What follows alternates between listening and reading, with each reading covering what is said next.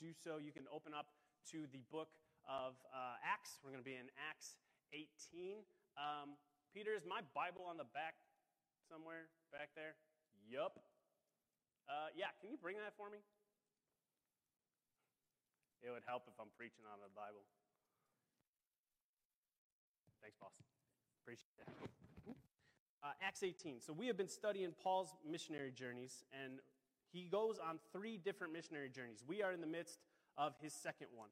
And much of this missionary journey kind of was forced upon him as he's been chased from city to city over and over.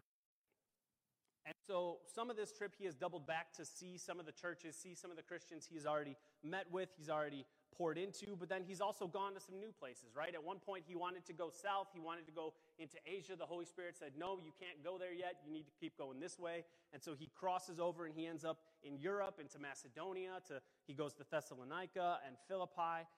And last week we looked at his time. He made his way into Athens. He was in Athens, and he taught and reasoned with the philosophers and the academics, and he brought the gospel to them, even without opening a Bible before them.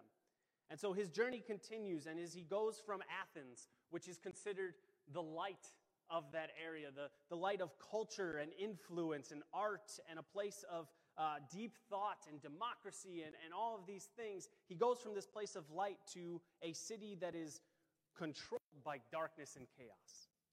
And so this morning, as I've been reading this passage over and over, getting ready, I've been really reminded of Mark 5, where Jesus and his disciples, they get on a boat.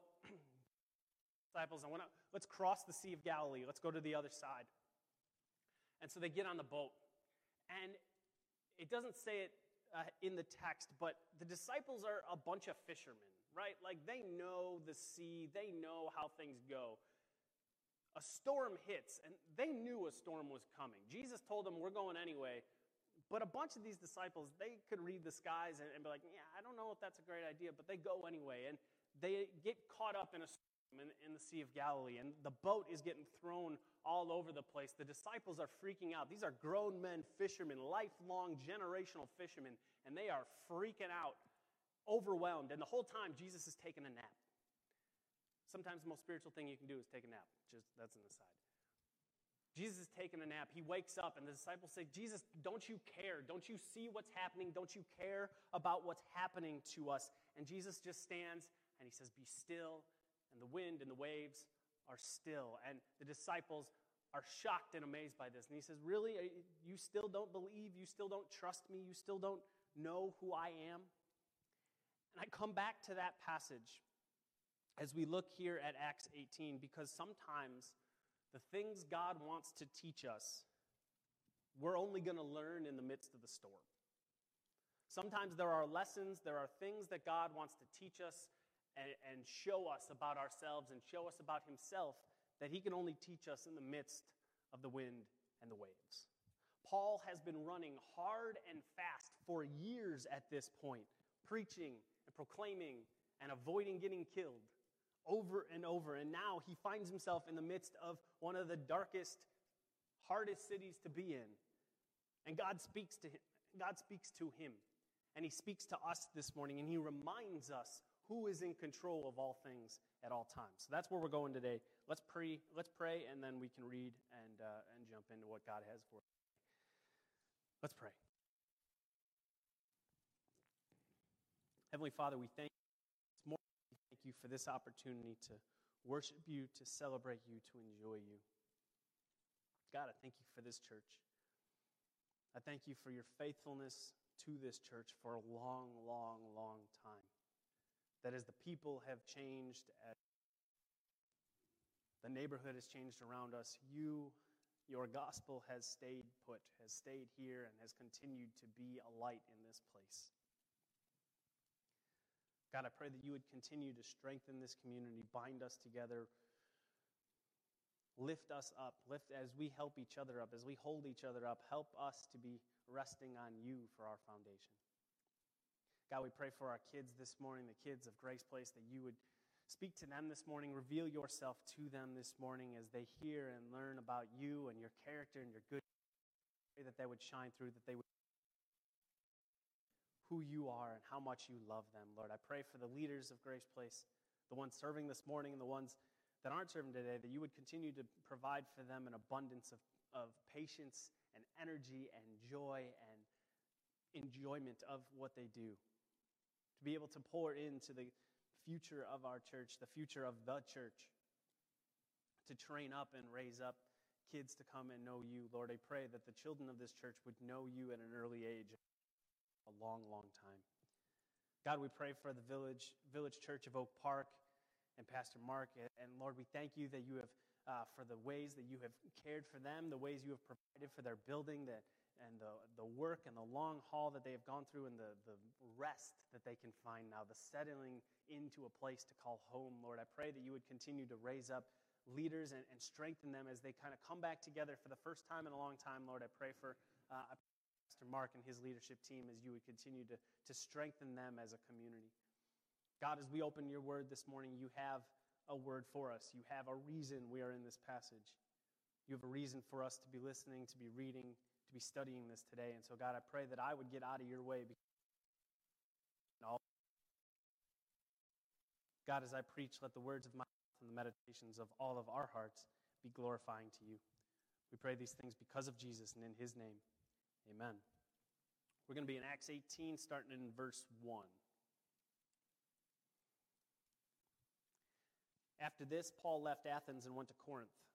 And he found a Jew named Aquila, a native of Pontus, recently come from Italy with his wife Priscilla, because Claudius had commanded all the Jews to leave Rome. And he went to see them. And because he was of the same trade, he stayed with them and worked, for they were tent makers by trade. And he reasoned in the synagogue every Sabbath and tried to persuade Jews and Greeks. When Silas and Timothy arrived from Macedonia, Paul was occupied with the word, testifying to the Jews that the Christ was Jesus. And when they opposed and reviled him, he shook off his garments and said to them, "Your blood be on your own heads. I am innocent. From now on I will go to the Gentiles." And he left there and went to the house of a man named Titius Justus, a worshiper of God. His house was next door to the synagogue.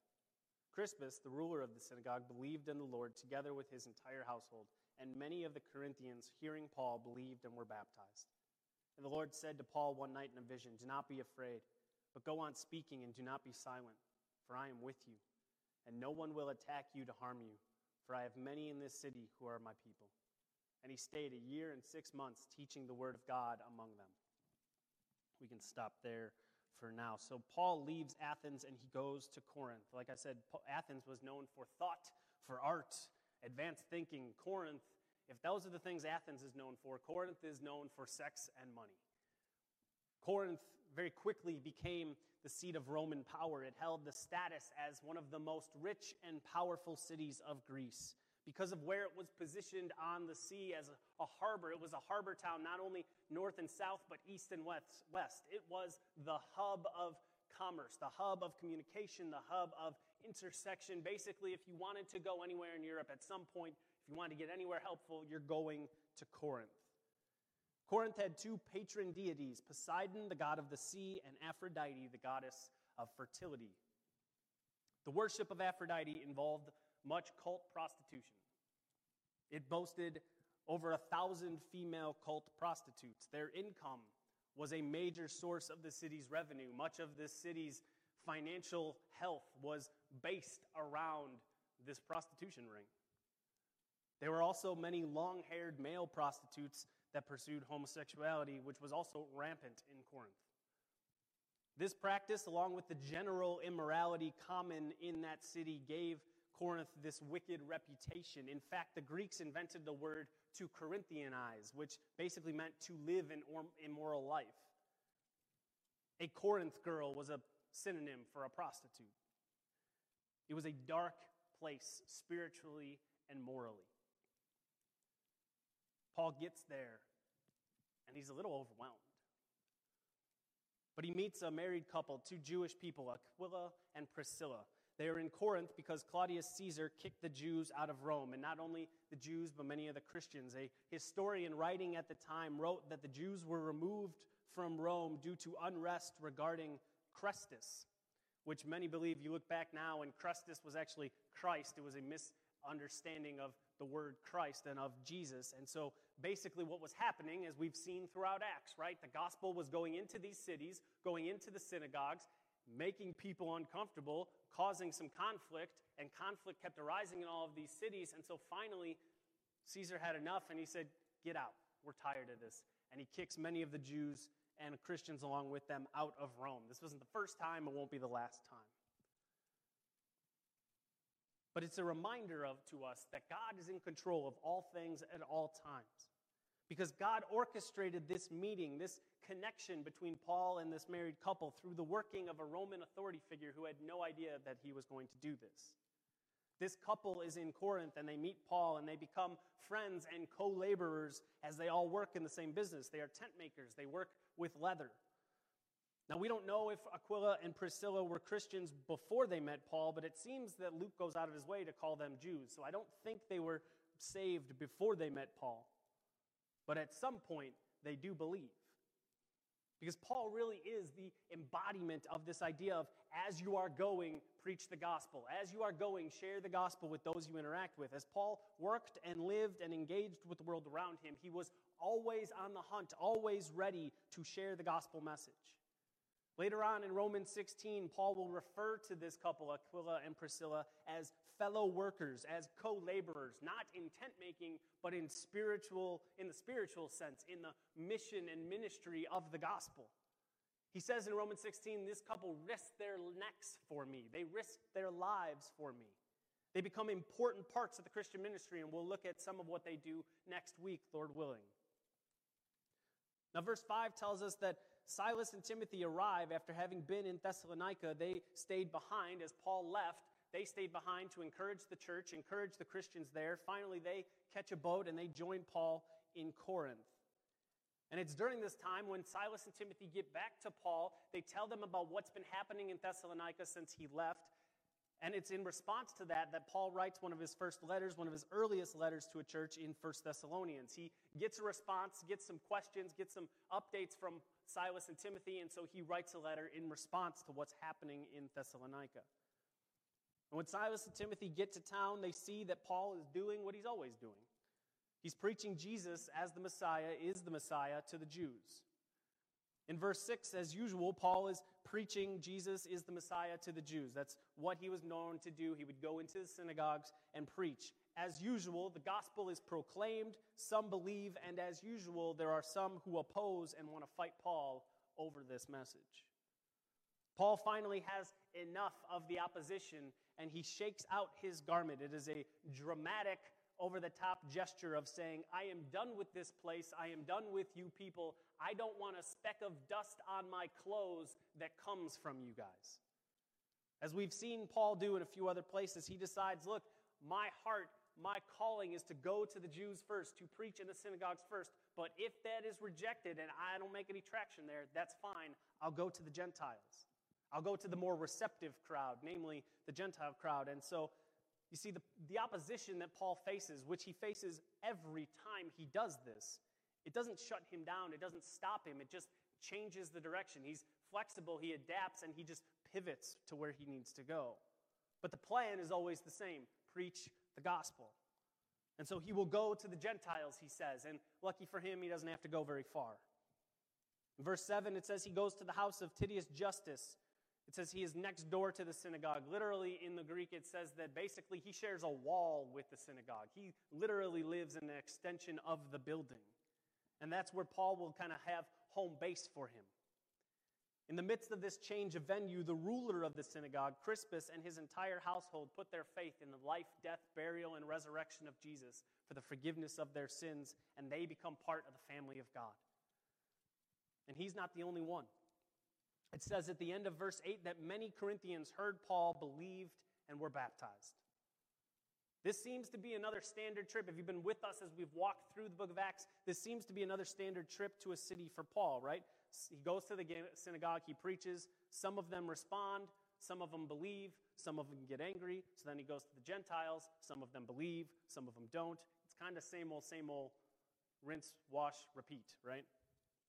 And yet, there's something different here because we see in verse 9, Paul received a vision from God that he very much needed. Verse 9 says, "The Lord said to Paul one night in a vision, 'Do not be afraid, but go on speaking and do not be silent. For I am with you, and no one will attack you to harm you. For I have many in this city who are my people.' And he stayed 1 year and 6 months teaching the word of God among them." Don't be afraid. Keep speaking. Keep going. Don't go silent now. I am with you, Paul. There are many in this city who don't believe yet, but they will. Don't be afraid. You don't have to tell a brave or confident person, don't be afraid. You don't need to reassure someone who is focused and determined, a sure-footed person, don't be afraid. Which is, when I think of Paul, that's how I think of him, is focused and determined. And I don't tend to think of Paul that way. So, Jesus, where is this coming from? This is one of those places where the Bible interprets the Bible. So in 1 Corinthians 2:3, later on, Paul will write a letter to the Christians in Corinth. And in 1 Corinthians 2:3, it says, "And I was with you in weakness and in fear and much trembling." Paul admitted to the Corinthians that when he showed up, he was scared and overwhelmed by what was happening. Maybe that's in connection with the fact that he came from what happened in Thessalonica and Berea, where he was chased by those who opposed him, and from Berea to Thessalonica, and they tried to kill him. And that combination, and really the last couple of years of him constantly having his life threatened, that combination, and then he shows up into Corinth, and there is this widespread, blatant, sinful debauchery of Corinth. Paul needed to be encouraged. He needed a boost. And notice how Jesus speaks to Paul. He doesn't scold Paul for being afraid. He doesn't belittle Paul for being overwhelmed. He doesn't think or treat Paul worse because he needed to be reassured. Jesus just reassures Paul.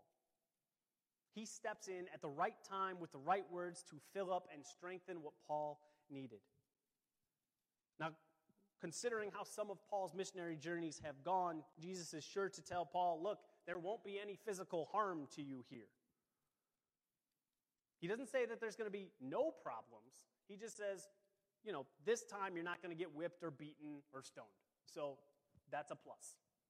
He doesn't say it's going to be perfect. He just says, physically, you'll be fine.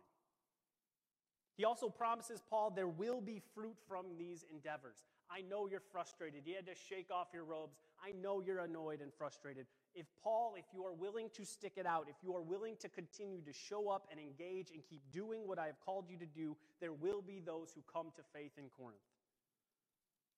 Because God already knows the people who are chosen by him. See, this is what Jesus does. God steps in and he takes care of those who are his.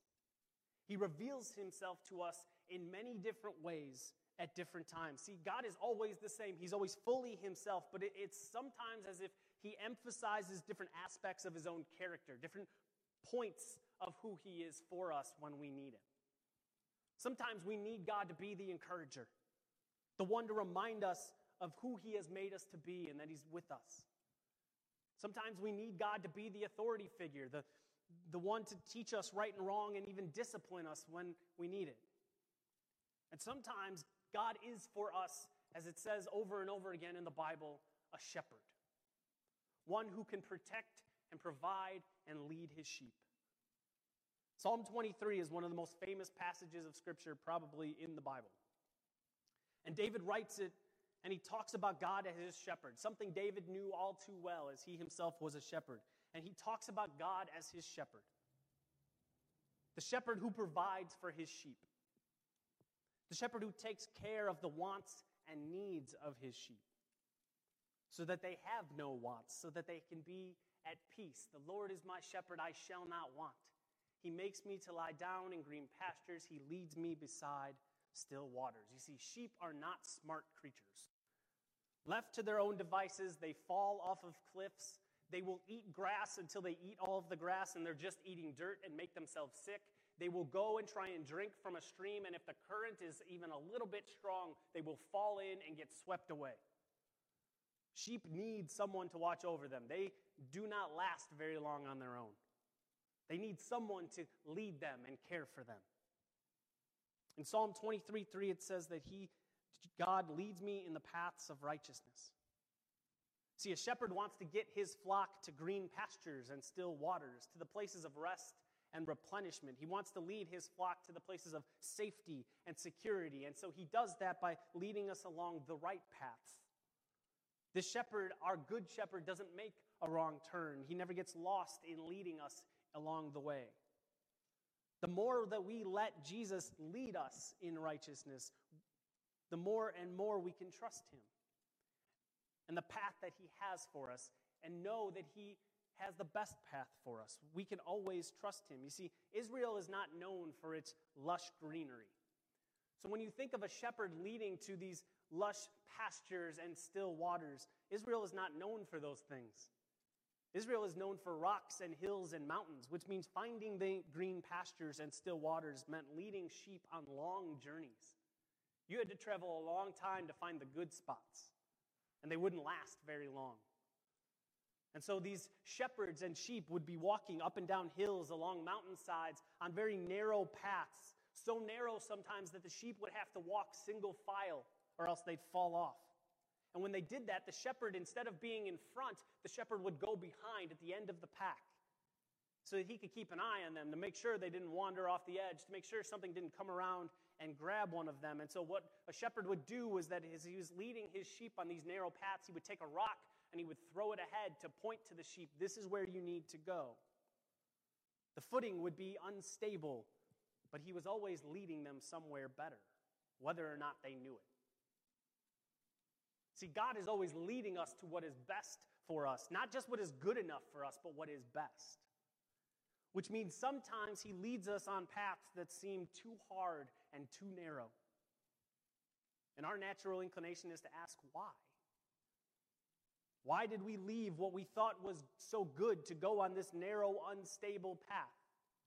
Why are we going this way? Why is this happening to me? Why didn't I get that job? Why did that relationship end? Why am I going through such a hard time right now? I don't understand.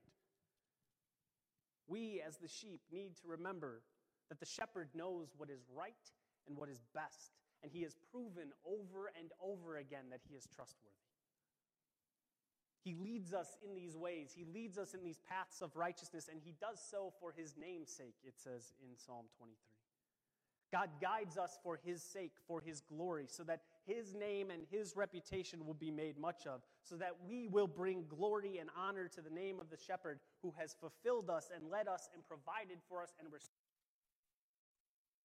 of those narrow, unstable paths. We can say, look what God did. Look how he brought us through.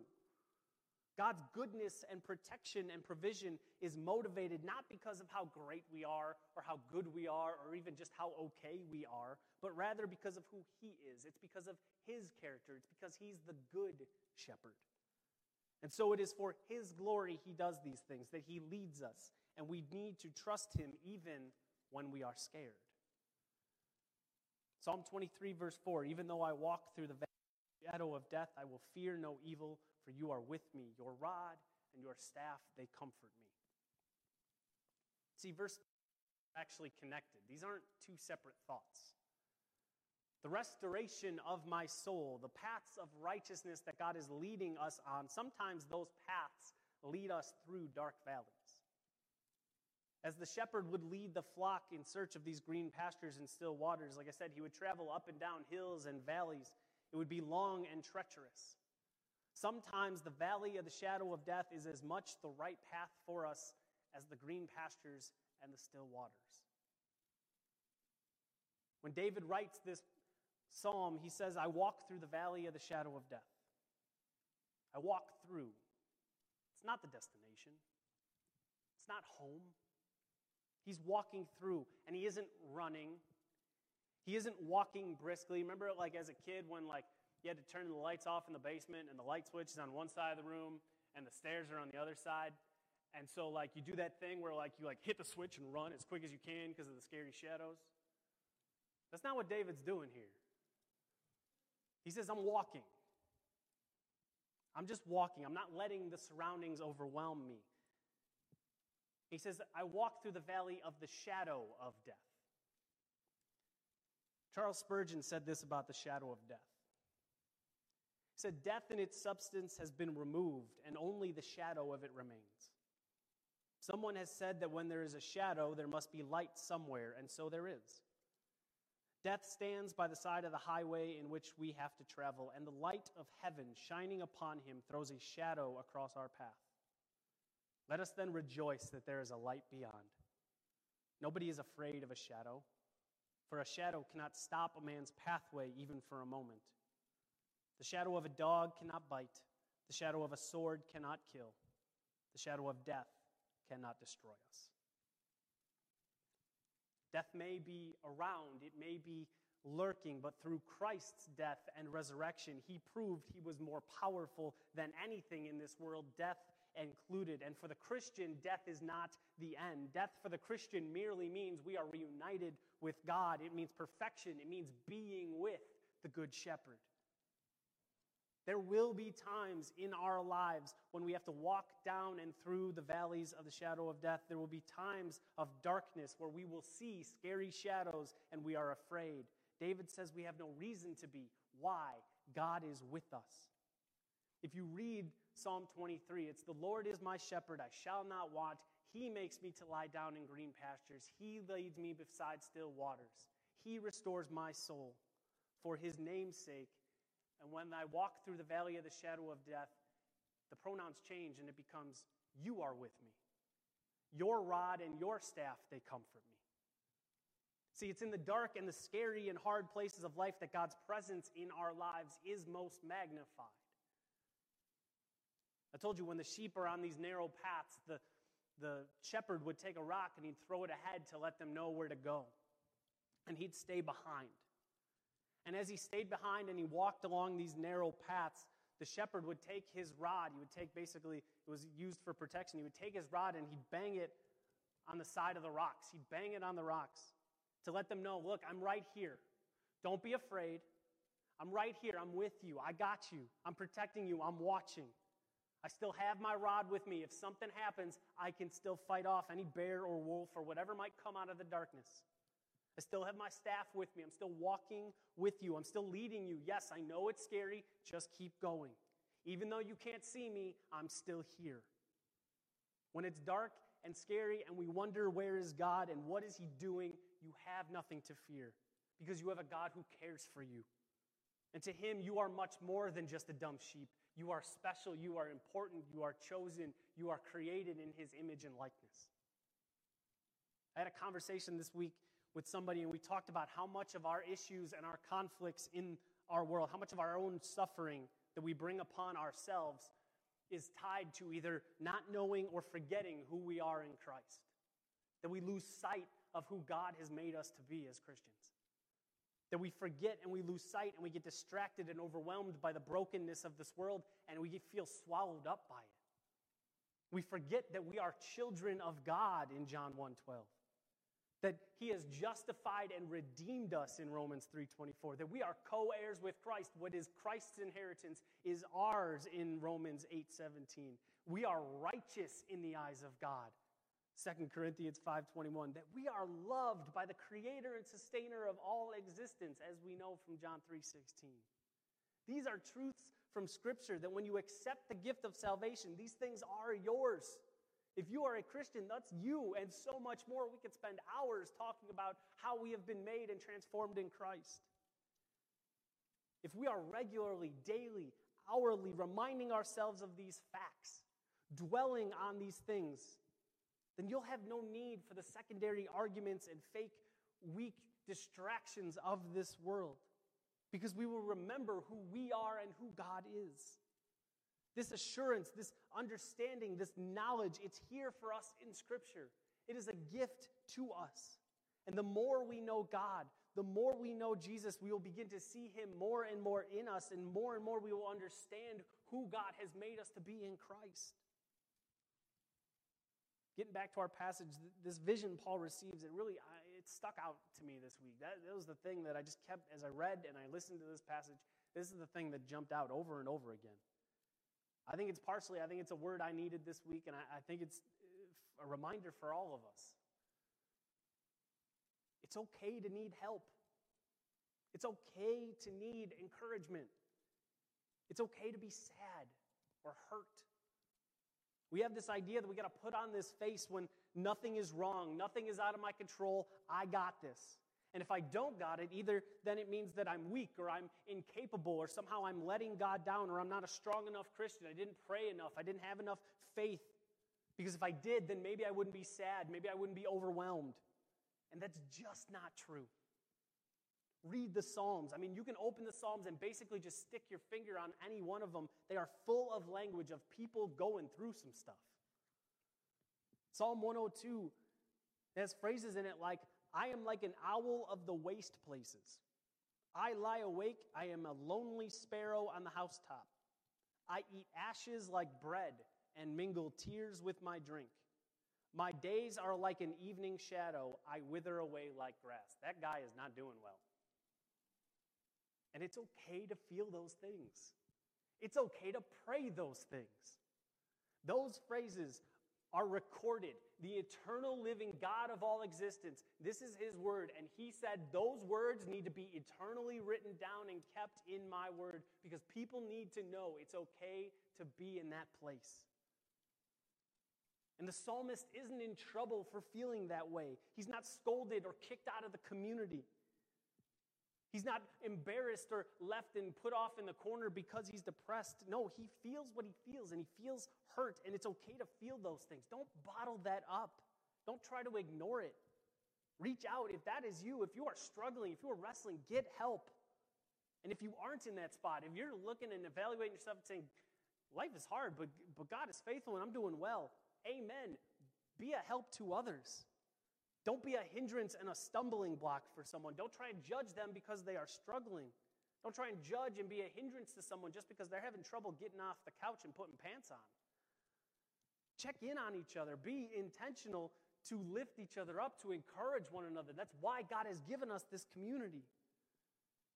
See, it's the great thing about the Psalms is that they are a roller coaster of emotion. It's, I'm good, I feel connected, God, you and me are great, and then all of a sudden I feel low, I feel alone. God, where are you? Why are you letting this happen?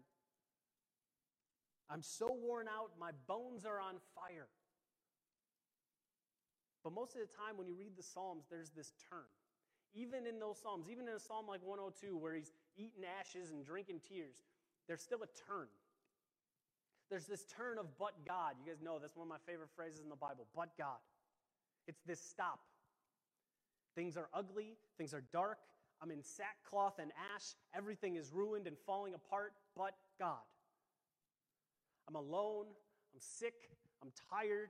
My loved ones are sick. I feel helpless. Money is tight. Jobs are lost. People are dying. Relationships are strained. I'm lonely and just overwhelmed, but God. See, but God doesn't negate or erase the problems. But it's that glimpse of light that Spurgeon was talking about. It's that light from beyond. But God is set apart because God is different. But God does and is something completely opposite of.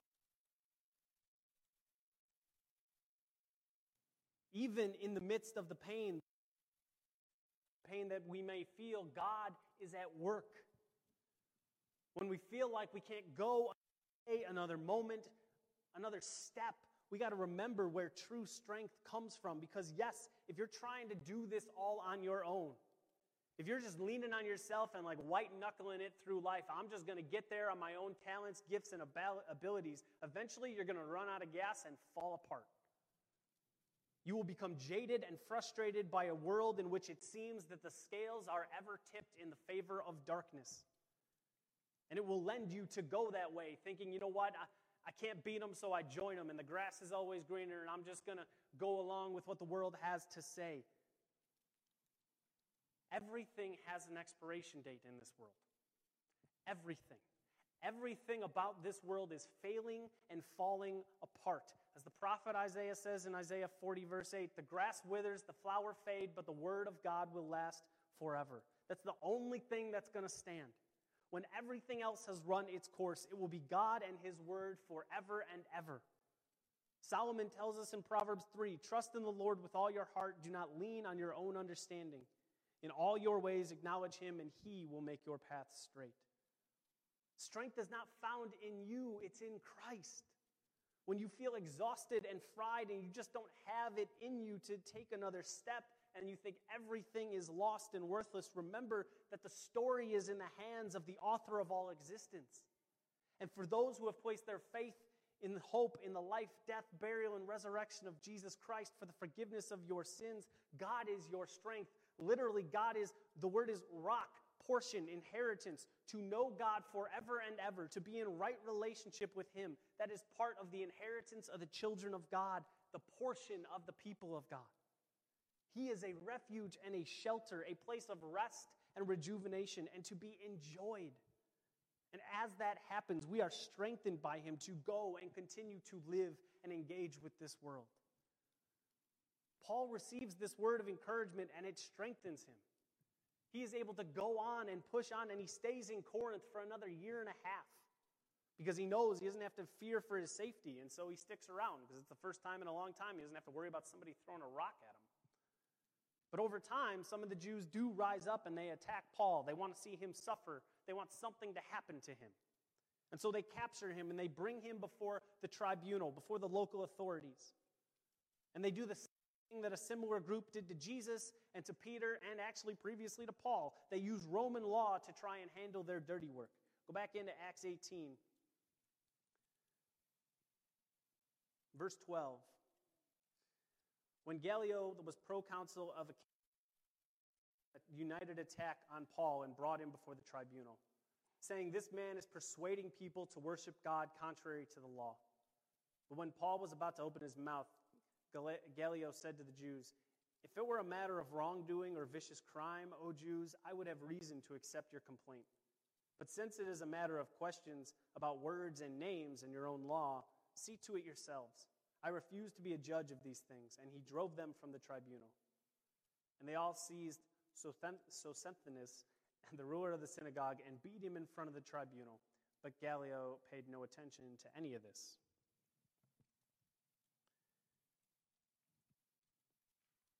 It says they bring this charge against Paul in verse 13. This man is persuading people to worship God contrary to the law. Not their own law, because the Romans couldn't and wouldn't try and officiate over Jewish law. No, they're speaking to the Roman law, which says you can't preach and teach a religion that isn't sanctioned by the Romans. They decided what was allowed to be taught.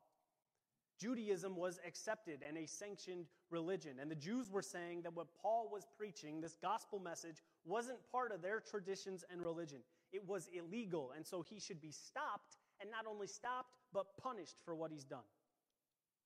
Now, usually history has showed us, the book of Acts has showed us, that if you appeal to a Roman authority figure and just appeal on the basis of he's causing trouble and making noise and unrest, they'll shut it down real quick because they're all about peace and quiet. And Paul knew that too. He's about to open his mouth. He's about to give us one of those Paul defenses where he lays out his argument and throws down the gospel, and it's this great thing. He's about to go into it. He opens his mouth, but he doesn't even need to say anything. Before he can say something on his own behalf, the proconsul Gallio says, basically, look, this isn't about a real crime or complaint. This is about words and names. This is an argument of semantics that is best handled amongst yourselves. It has nothing to do with Roman law. He chalked this up to Paul saying or doing something that the other Jews didn't like. He didn't care to get in the midst of any of it. Now, this might seem just like a Roman leader just not caring about the Jews, and partially it is. Anti-Semitic thought and rule was all over this part of the world at the time. But there's actually a lot going on here. Had Gallio ruled against Paul and said, yeah, what he's doing is illegal, then Paul's ability to travel and preach the gospel would have been severely hindered and even by not condemning the gospel message that Paul is preaching. By just walking away and washing his hands, Gallio just established precedent moving forward that Christianity could not be charged under Roman rule. He basically just endorsed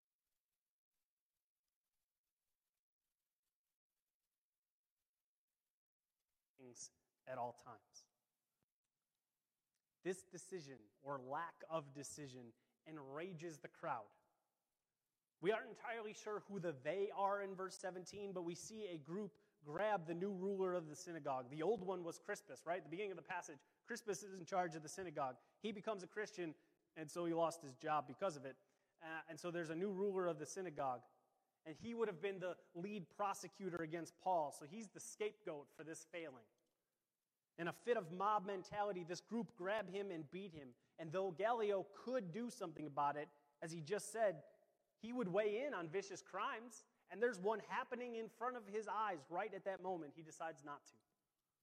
Again, it seems that Gallio it wasn't about that he was in favor of Paul, that he was supporting the gospel. More so, he was just against the Jews, and he wasn't too interested in getting involved.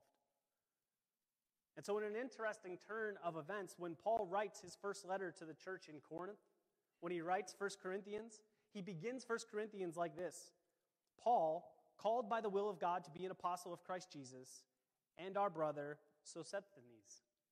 Apparently, the events of this day helped plant a seed in the heart of this man, and at some point, he too gave his life to Christ. And so after this ruling from Gallio, it says in verse 18 that Paul stays in Corinth for a while, which makes sense. God told him, no harm's going to come to you. You'll be able to physically be fine. And the government just said, you're not going to get charged. You're not going to get in trouble with us. And so for the first time, Paul was experiencing peace and freedom to preach and teach without looking over his shoulder. So of course, he stays a while, but he doesn't stay forever. He could have. He could have just posted up there in Corinth, lived being a light in the very dark, messy place of Corinth. But Paul knew he had other things to do, he wasn't called to stay. And so he leaves with Priscilla and Aquila, and they set sail. And along the journey, it says that Paul shaves his head to complete a vow that he made. Some say it's a version of the Nazirite vow that like Samson was under, where you don't cut your hair and you don't drink alcohol, and there's a couple other things. It seems Paul took some kind of vow. We don't have a whole lot on it. But at this point, he felt that he had fulfilled it, and so he felt he could shave his head. It was kind of like hockey players during the playoffs. They grow their beards out until they lose or they win, and once they're eliminated, then they shave. I think that's kind of what Paul was doing. It was like, I'm going to just keep growing my hair out until some point he decided some victory, and then he shaves his head. And so this is that moment. This moment of celebration and thanksgiving from Paul toward God for all that he had brought the apostle through. As he thought back over these 2 missionary journeys and the churches that were planted and the Christians who were baptized. And now here, the Romans just said, you can go and preach the gospel and you're not getting in trouble with us. That's a major celebration point for him. And so they go on this journey and they sail, and eventually this group ends up in Ephesus, which is where Paul wanted to go 2 years something prior when the Holy Spirit said no. What was a weight back then when the Holy Spirit said, Paul, don't go that way, you need to keep going toward Europe. What was a weight back then becomes a yes now. Paul is able to go and do what he longed to, preach and teach in the city of Ephesus. He's able to leave the married couple there to help strengthen the believers as he goes on. Paul continues to travel and worship. He visits some more churches. He actually gets his way back to Antioch, and he's able to spend some time preaching and encouraging people, which is what he loves to do. God led Paul to a very dark city in Corinth. It sure didn't seem to be the kind of place that would be receptive to the gospel and receptive to see change. Like I said, most of the financial stability of this city was based around prostitution. For maybe the first time, we see Paul overwhelmed by what is in front of him. Between what he had come through and the serious sin in Corinth, Paul needed some help and some strengthening, and God knew that, and God knows that. He sees you. He hears you. He understands you. I don't know what season of life you're in. Maybe this is one of those times where you feel exhausted and frustrated and overwhelmed.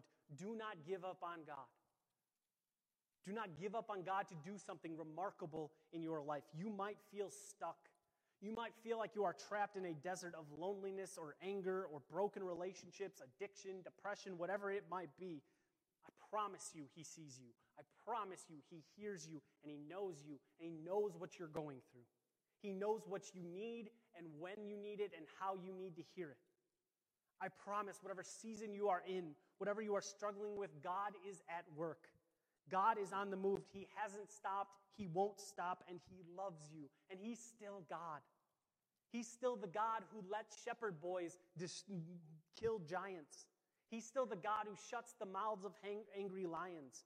He preserves men inside of fiery furnaces. He stops the sun in the sky. He makes the walls come tumbling down. He shows unconditional, unexplainable love by sending his son to die on a cross for us. God hasn't changed. He's still here with you and for you. Lamentations 3 says, the steadfast love of the Lord never ceases. His mercies never come to an end. And they are new every morning. Great is your faithfulness. The Lord is my portion, says my soul. Therefore I will hope in him. Keep hoping. Do not be afraid, because he made you and he knows you and he loves you, and I promise he's got a plan for you. Let's pray.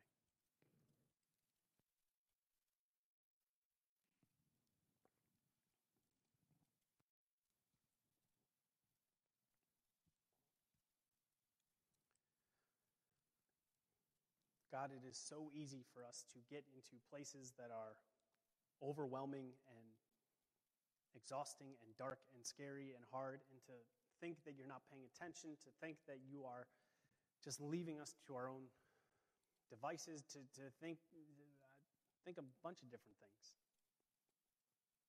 To even just give in and give up.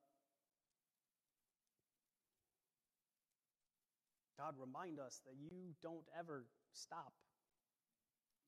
You are with us and for us all of the time. And sometimes we go through things because you're trying to show us something, you're trying to teach us something. And sometimes we go through stuff and we just need to be reminded that you're good. God, remind us you're good. We know you are. When the sun is shining, when we're on the mountaintops, it's easy to remember, and it's easy to enjoy it, and it's easy to even take it for granted. But God, as we walk through those valleys, it is real easy to forget how warm your light and your sun is. God, help us. As we struggle, as we seek to be lights in this world, as we seek to glorify you, as we try to be husbands and wives and brothers and sisters and friends and coworkers and neighbors, and we try and do all of these different things in such a way that points people to you and encourages people to know you, God, it can feel exhausting, and it feel like nothing is coming from it, and there's no fruit, and everything is just wasting our time, but we know that's not true. We got history on our side that proves you are at work all of the time. You are doing something all of the time. God, help us to remember that, to trust in that, to trust you. God, I pray that you would give us a reminder and a comfort of our identity in you. And let that change and filter the way we interact with this world. God, we thank you for sending your son to die for us, and we ask that you would encourage us, strengthen us as we go through our week. We pray these things because you're good and awesome all of the time, even in the darkness. Amen.